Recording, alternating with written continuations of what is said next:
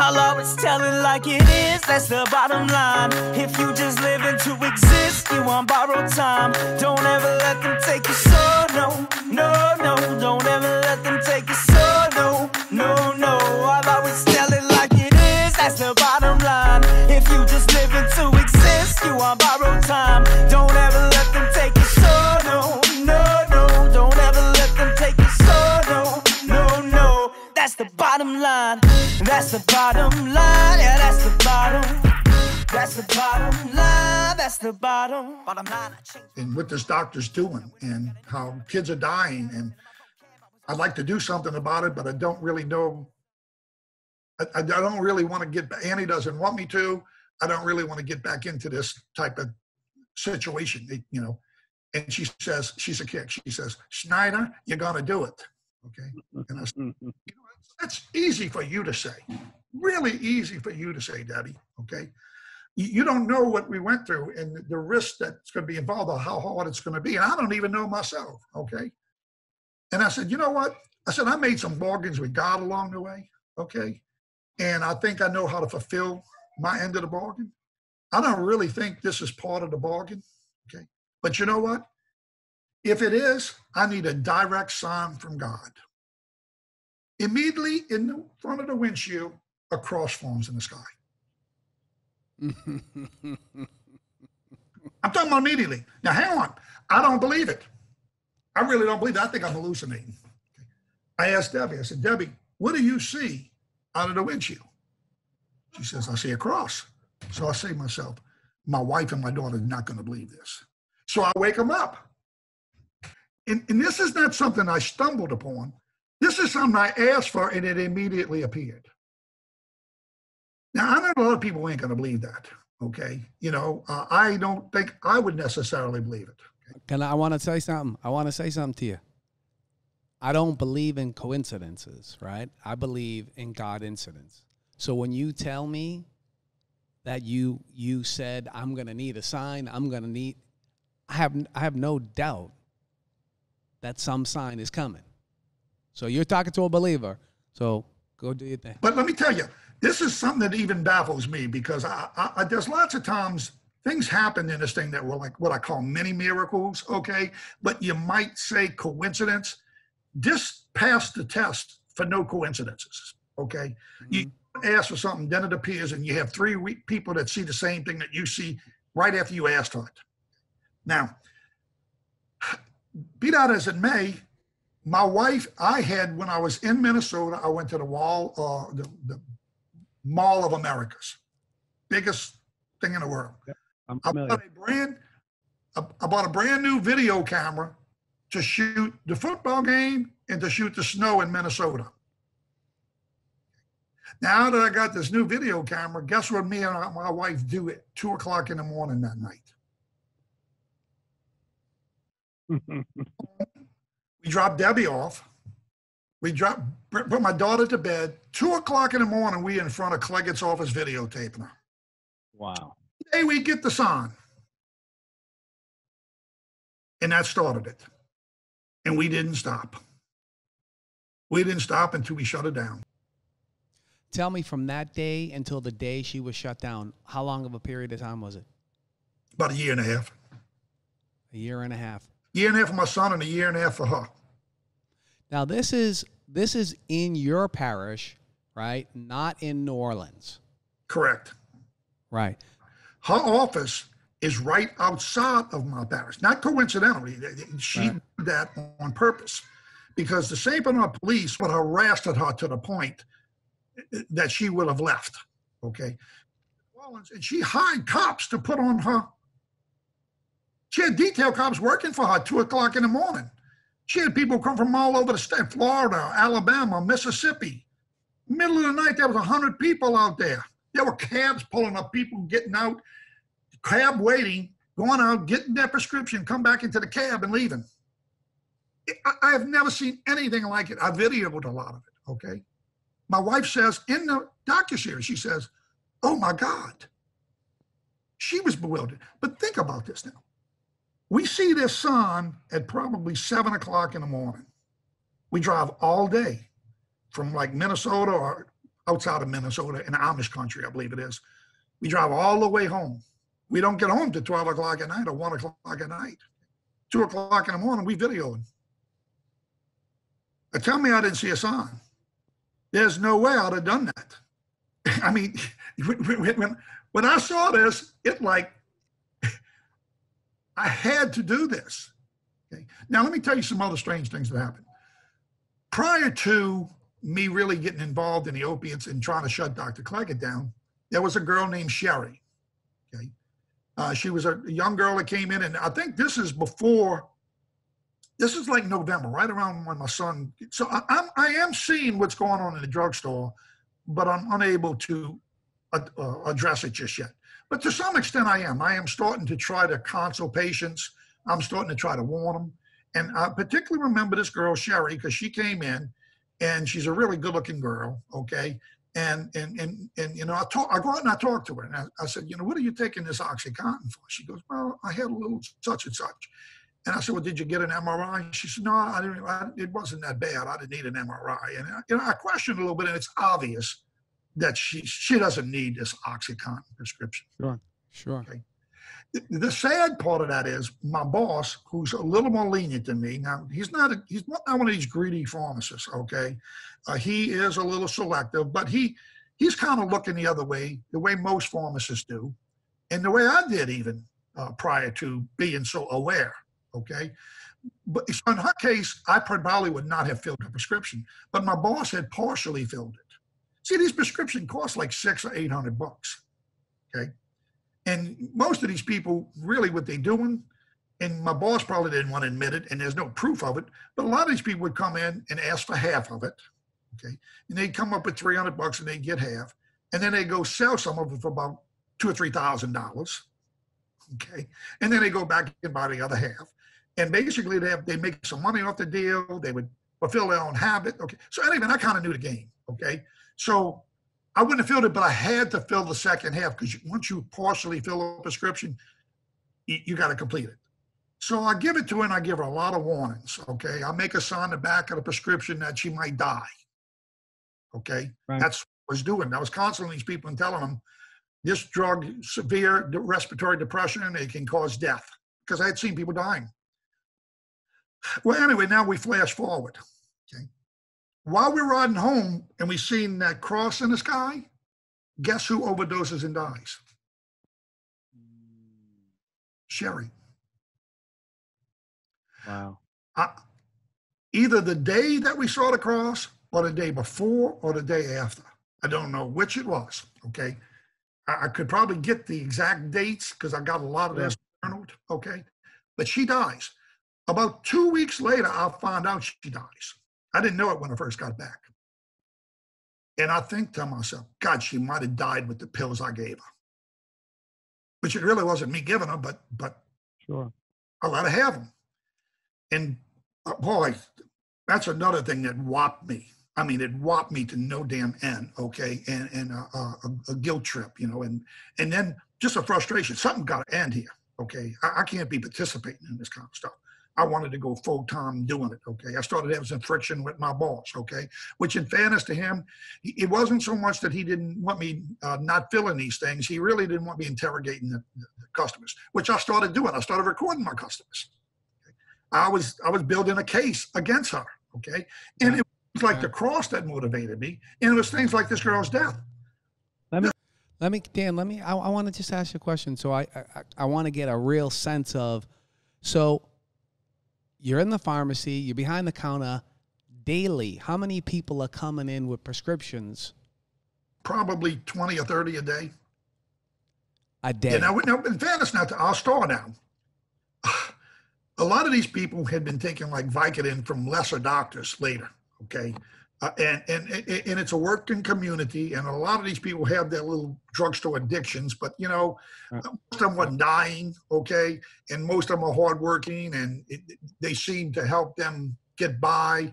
And so we kind of tolerated that, and they would have went someplace else, okay?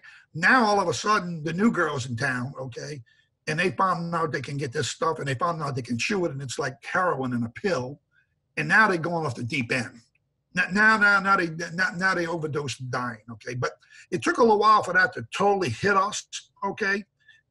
But we were getting about 20 or 30 a day, and I started knowing it before, like my boss knew it, because my boss wanted to, like I was in denial a little bit about some of my sons, of my son maybe, okay? Pharmacists get into a denial stage a little bit about what's going on here, okay? It's kind of your responsibility, okay? But it was for me, because I'm on a mission, and I see my son die, and I see these people in there. Now, guess where Sherry's buried at?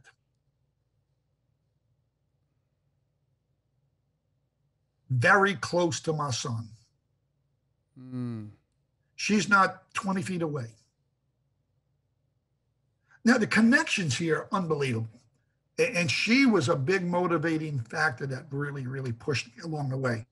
But, you know, let me tell you, I still had intentions that I thought, I wrote the medical board. I didn't hear anything back from them. I started saying, this is so blatant, they must be in cahoots with the doctor. I started distrusting. Okay. Then when I seen the New Orleans police force, I knew that they were corrupt. Okay. And then the St. Bernard Police Department, again, was trying to help me, but it was out of their jurisdiction. So I go straight to the FBI. Okay. I go straight to the FBI. I call them up and tell them what's going on. They take an interest. They come to my house. They collect some audio tapes, some videotapes, records that I give them. Okay. And they basically go and they take it back and they say, we're going to get back with you. We're going to work on this. Well, then I get a call from the FBI, and the FBI says, look, the DEA is ahead of us on this. So we sent all your material to the DEA, and you got to go over by the DEA and talk with the DEA. So then I go to DEA. Okay. And it turns out that that's kind of a joke. I run into almost the same situation with DEA that I ran with the New Orleans Police Department. Not quite as corrupt, not quite as insulting, but like they almost don't believe you. What are you doing this for? Okay, right. What's your motive here? Who does this kind of thing? They kind of couldn't believe it. And then they start doing the typical type of thing. I'll bring this kid Robbie with me. He's in the thing too. He's a cab driver now, but he was an addict. I had a few spies that I had a real detective thing going on here. Okay. And so Robbie goes with me to the DEA, and Robbie's got inside information from him. Okay. Well, they take this kid who does use some OxyContin himself, and I'm sure he's traded some pills with friends. He's not a drug dealer, but he knows people who deal drugs. Sure. And so they start threatening him. They want him to bust all his friends. They threaten to arrest him. Unbelievable. I jump all over their freaking asses. You get off his case, okay? We came here, and he came here out of goodness of his heart to help you, to shut down a doctor that is killing hundreds of people, and you worried about a couple of his friends maybe selling a few pills? What the hell is wrong with you people? Okay? And, I didn't gain much favor.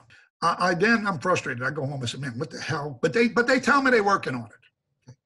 But then one of my spies comes to me, okay, and says, look, Mr. Dan, and this kid, I'm filling his OxyContin prescriptions, and he's pretty legitimate. He's got an addiction problem, okay, but he also had an injury, okay, and he's not selling his pills. He's not overusing. So hey, I'm filling his script, and I'm building a relationship with him. Okay? He's helping me with my case. So in any event, then the kid comes to me and says, look, I went to the Plaza Tower in the city to get a passport because I'm going on a cruise, and I meet one of the cops that's on the porch of Cleggett's office. I meet one of the cops that's on the porch of Cleggett's office, okay? And he's getting a passport. This cop's working private security for her, right? Yes. No, he's a New Orleans police officer. Right, I understand that, but he's a New Orleans police officer working a detail at this pain clinic that's selling hundreds of thousands of pills.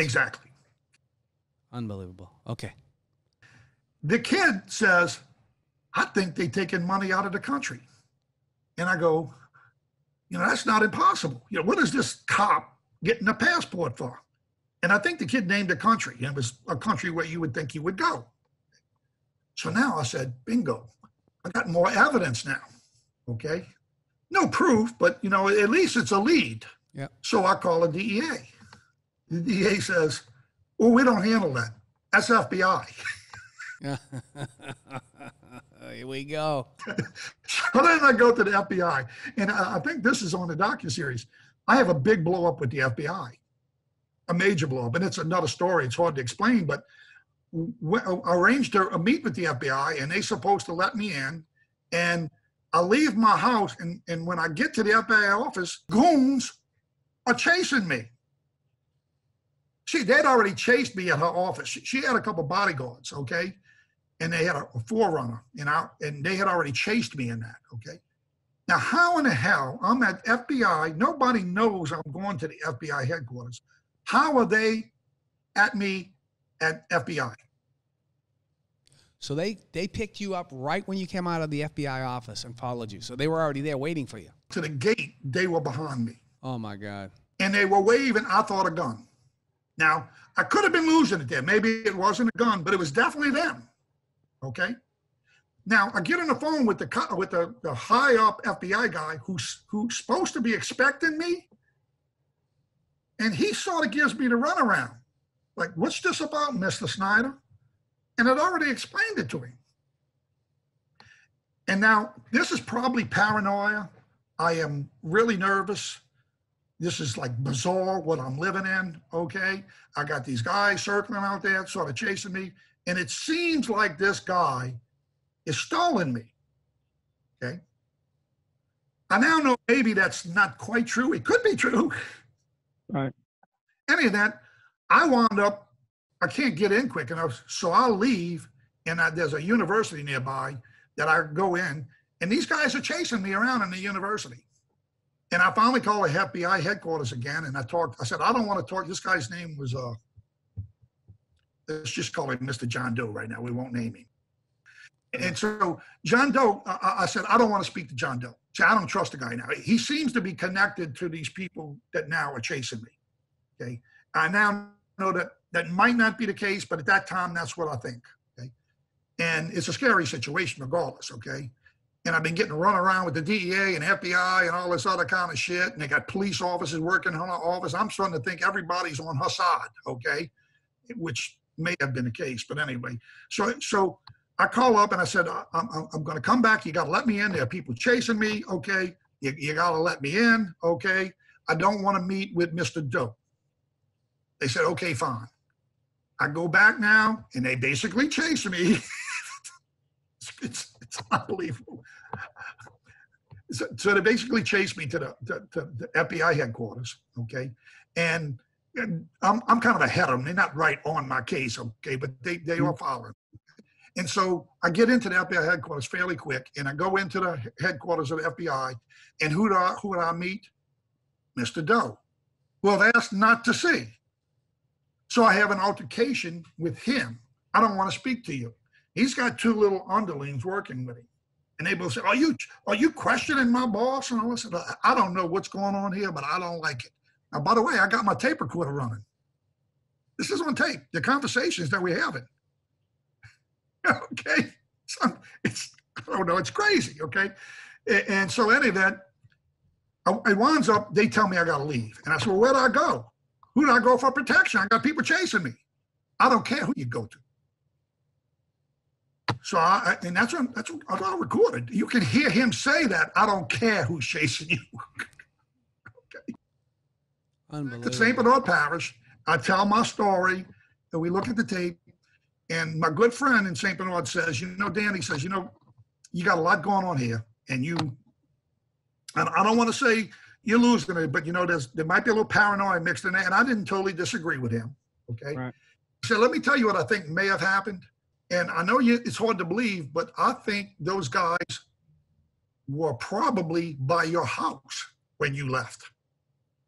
They were probably following you to see what you were doing. And coincidentally, they followed you to the FBI. I really doubt that the FBI guy is in cahoots with these people. Right. And I said, well, maybe so. Maybe so. Okay. Even still, it was a bad experience. Okay. So the next day, I get up in the morning, I go to Wendy's. It's a funny story. All these weird stories. Okay. And I pull up in Wendy's and I look in the rearview mirror while I'm in the drive-through line. Okay. And I see one of the guys that was the bodyguard for the FBI agent. Now, again, I don't believe it. I said, well, maybe I'm imagining this. It looks like the guy, but maybe it really ain't the guy. So I pull up after I get my burger. I pull up and I park on the side and I make him pass me. And I write down his license plate. Okay. So I write down his license plate. I take off down the street and he starts following me, and another black car pulls up and is following me. And I write down that license plate. Then I call up the St. Bernard Police Department, who has been helping me with my son's murder. I don't tell them it has anything to do with the FBI. I say, look, some of the drug dealers in the Ninth Ward, now that I've solved my son's case, I think they chasing me. Okay. And Jack Stevens has approved giving me kind of free rein of their computers. So they run these two license plates that I give them. What the FBI? They want the FBI. FBI has a shit fit. When those plates get run, they call up the St. Bernard Parish Police Department and say, what the shit are y'all running his plates for, our plates for? And they basically threatened to arrest me. Wow. Yeah. Two St. Bernard Police Department come to my wife and me at my house. And they tell me and my wife to sit down. They say, Danny's got to stop. They claim he's interfering in an investigation. And if he doesn't stop, they're going to arrest him. I had to sort of quit. Okay. I made one more appeal. I decided that I would write another letter to the medical board. It was like my last straw. I wrote a very detailed letter of everything that had went on. I mailed it to the board, and I had gotten this tip from a guy in Portland, Oregon. That's on the tape too. I had searched out a guy in Portland, Oregon that had solved a similar case, okay?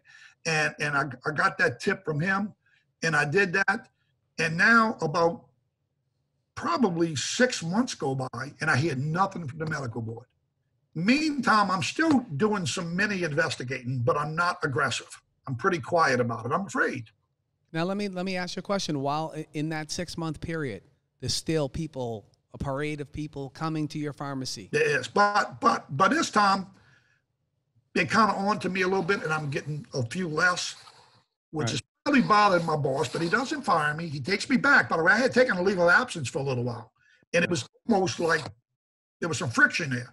I left for two reasons. Number one is just like we couldn't deal with each other, okay? But it was sort of a leave of absence. And when I decided to go back, he said, you go back. And he said, I'm not going to tell you what to fill and not to fill, but I don't want you interrogating my patients. And I made that promise. Now, I broke it a little bit, but most of the time I adhered to it, okay? And actually, believe it or not, I even loosened up on filling some of the strips. Not completely. I still ran a lot off, and I gave everybody severe warnings, which turned some people off. So our volume didn't increase. It might have slightly decreased, but it was still big. It didn't disappear. So like in December, now I've almost given up. I'm praying every night. I'm frustrated. Okay. And then in December, a guy named George Papali calls me from the medical board. He has finally read my letter. And he has been working on a case. The medical board has been working. I didn't realize they were. But now he sees that I'm probably maybe a pivotal witness. So he's contacting all the witnesses, okay? And as he contacts the witnesses, a lot of them don't want to go through with it. So he calls me up and he says, look, I read your letter. It sounded like you did a lot of work, okay? We're going to try to prosecute. I want to know if you will participate with us and be a witness.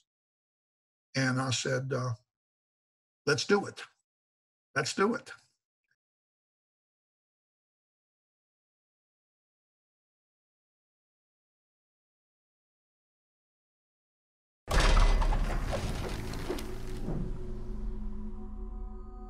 I'll always tell it like it Hey guys, is. Jim That's the Wahlberg here from The Bottom Line. Listen, I just want to remind you, please make sure you subscribe to our YouTube page at Wall Street Productions. And I also want to remind you, push that little bell. Just push it, man. It takes 1 second.